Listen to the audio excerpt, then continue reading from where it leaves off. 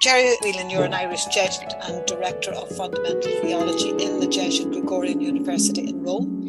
And we're here to talk about 10 years of Pope Francis' pontificate. A lot of things have happened in those 10 years. A lot of things have happened in the world in those 10 years.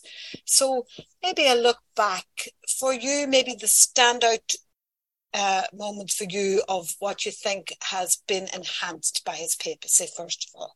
Interesting question, of course. So, spontaneously, his first letter, apostolic exhortation, Evangelii Gaudium, it was called. It was great fun for me because it was the time when I started to read up about Pope Francis. So I really hadn't known much about Pope Francis 10 years ago when he was elected. So it was an exciting read to get the background on him. But basically, this document looked like a manifesto for his papacy, and it has remained so for these 10 years. And by the way, it came straight out of a document that he had written for the bishops of Latin America in 2007, in their big meeting of all of Latin America. That in turn had been an agenda for the action of the Church of Latin America. So he was really following a principle that he is the delegate of the Latin American Church, bringing a certain vision of how to interpret Vatican II from there. Also, there was a discussion at the time of his election. Was he a conservative? Was he a liberal, progressive? And people seem to have opposite opinions on that. A reason was that he wasn't a standard liberation theologian person, which would have been more clearly left-wing, kind of Marx influences at some level. People thought he was conservative, but he really came from a different tradition of being very in favor of social justice, a different tradition of interpreting Vatican II, the theology of the people of Latin America. He stated that very clearly in Evangelii Gaudium. So that was maybe the first milestone that I would really remember. Now, I've only two more milestones, just spontaneously, that come to me. Well, maybe three, but the second one is Laudato Si. So we're up to 2015, and the drama of that moment, because, they say he's more popular outside the Catholic Church than inside the Catholic Church sometimes, and not least on the issue of integral ecology.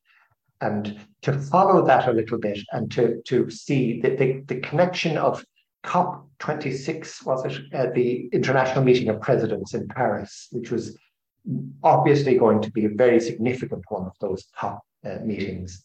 It was designed to feed into that. And by all accounts, it had a serious influence on the leaders. What they perceived as being the public opinion in their home countries was the real point. So it was a considerable success already at that time.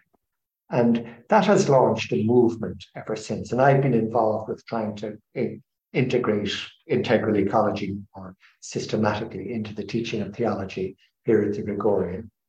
Perhaps a third one would be the moral theology point, the Amoris Laetitia encyclical. According to the manifesto, if Laudato Si was the Catholic social teaching, the engagement with the rest of the world, Amoris Laetitia was how do we handle our internal questions, moral theology, moral formation. Of course, this was destined to provoke most of the opposition against him from the right wing.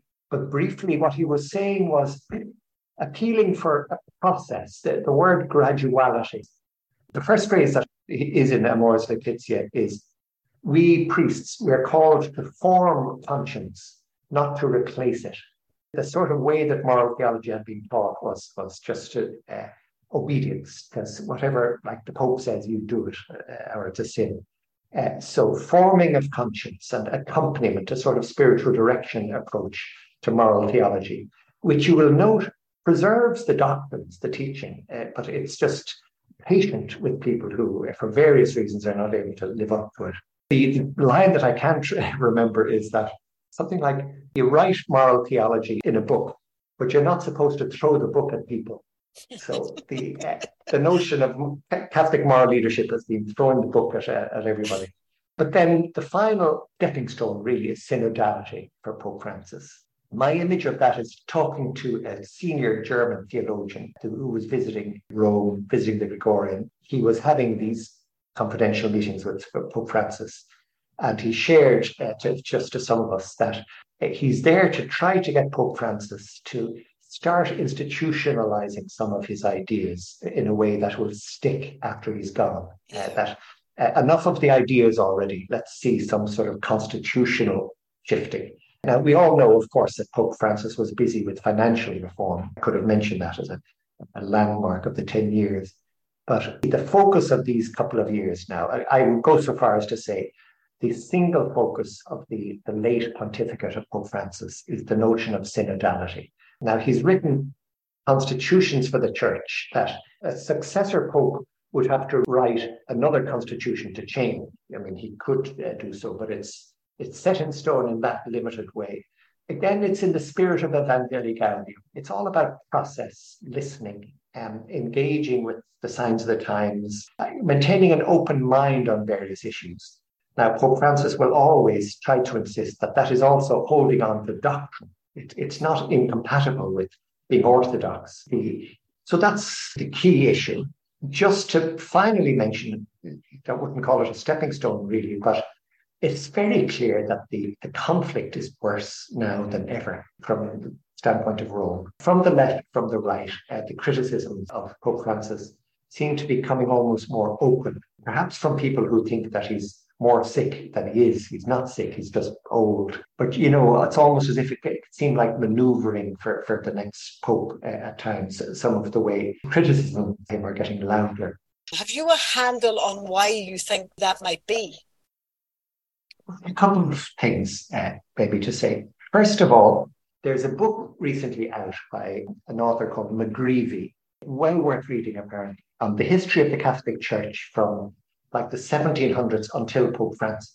So there have been book launches here in Rome, English language. One of his points is to say, look, it's ridiculous to criticize, Pope Francis or any of the other popes for the kind of problems of secularization that happened after Vatican II. For correlation is not the same as causation. McGreevy would say, look, the forces of secularization are such in Western culture that trouble was coming one way and another for the Christian religion to think its way through these times. So it's better to bend rather than break in many ways. So Vatican II had to start shifting to modern ways of thinking, as Pope John the 23rd said in opening Vatican II. What I'm getting at is with Pope Francis, is there anywhere in the world that is not characterized by cultural polarization at present?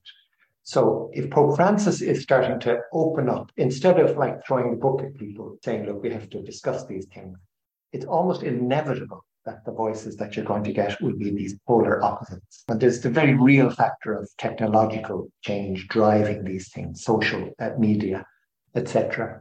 So that's the first point. It's that it couldn't be otherwise. We're never that different from the cultures that we're part of, we Christians.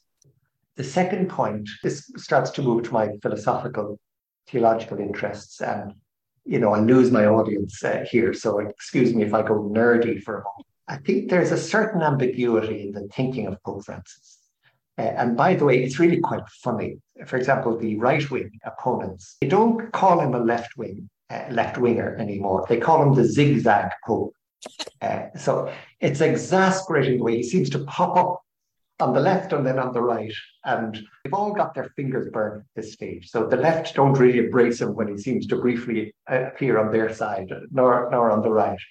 There's a strength in that. And I think in the long term, there's going to be a need to think it through more deeply in pontificates ahead of Pope Francis, or there's a task for theologians here to follow in the line of Pope Francis, thinking through some issues, get a little bit beyond the zigzag phenomenon. I've tried to study a little bit of this. Obviously, there's personality factors involved with Pope Francis. Is there something a little bit impulsive in some of his decisions?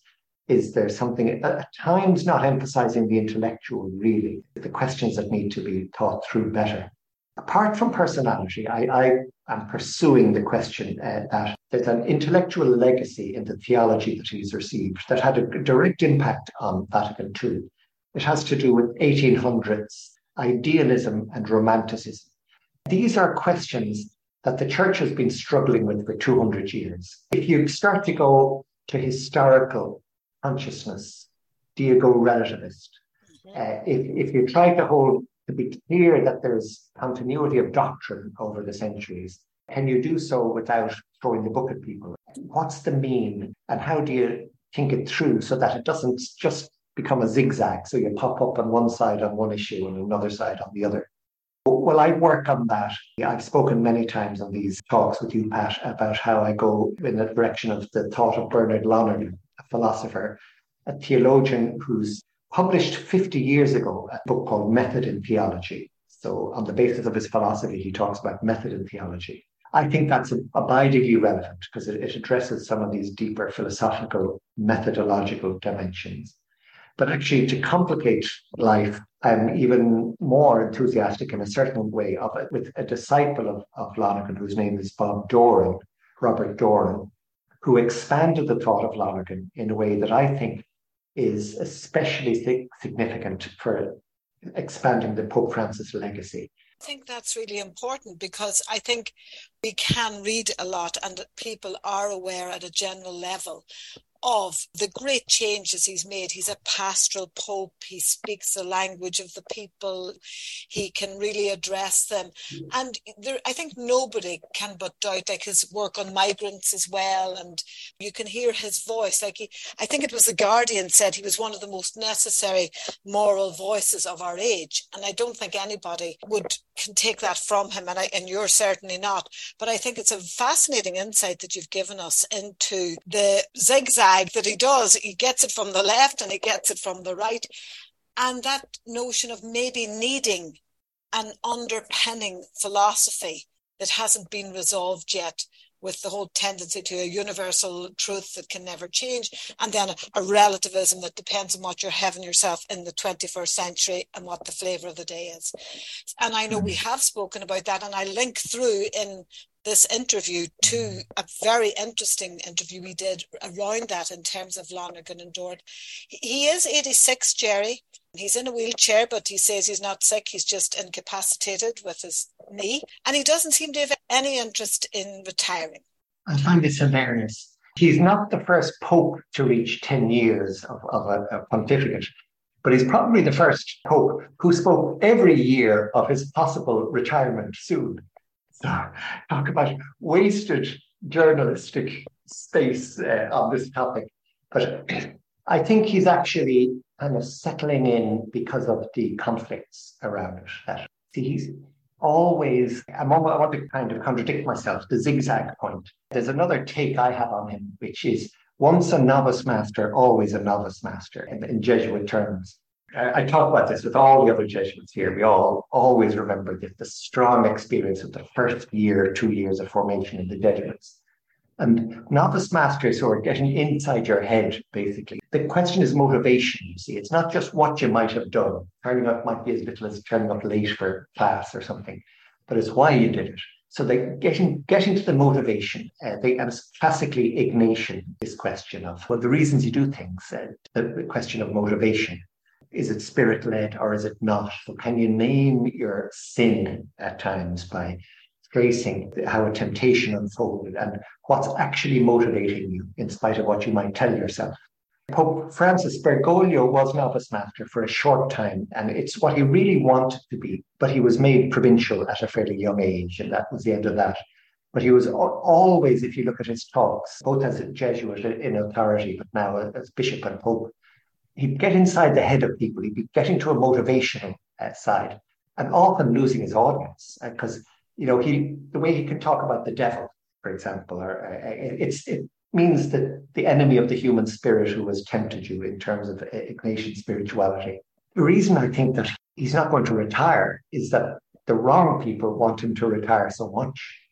So that's it. It's another, again, an Ignatian principle. We call it agere contra. If you notice that you tend to eat too much at meals, darn it, you have to eat less than usual. You move in the other direction. That's a killer, I can tell you that one. So he's doing the agere contra, I think. It's the reason he's entrenching more. So I don't think we're going to see a resignation anytime soon. And finally, he is also a pope who has admitted his own weaknesses. He says he didn't handle the child sexual abuse crisis properly, particularly at the beginning. And he does seem to have, at some point, also a sense of humour about the way we are all human, and he sees himself as human too. And that he seems to have held on to throughout his 10 years. He hasn't been too affected by the glitz of the papacy, would you say? Absolutely, certainly. Yeah. This is one of the things I'm most proud about the Jesuits, you might say. I'd like to think that I know quite a number of examples of Jesuits. It's something I hope is true, that the kind of honesty, this radical honesty, it comes straight out of the spiritual exercises, because you do this intense self-awareness thing, but then ultimately you're convinced the news is not all that bad because God loves you. So you can be a sinner and you can admit it with a certain joyfulness almost. Of course you repent and try not to do it, but there's this radical honesty so that can characterize the Jesuit at his best, I think, and Pope Francis has it.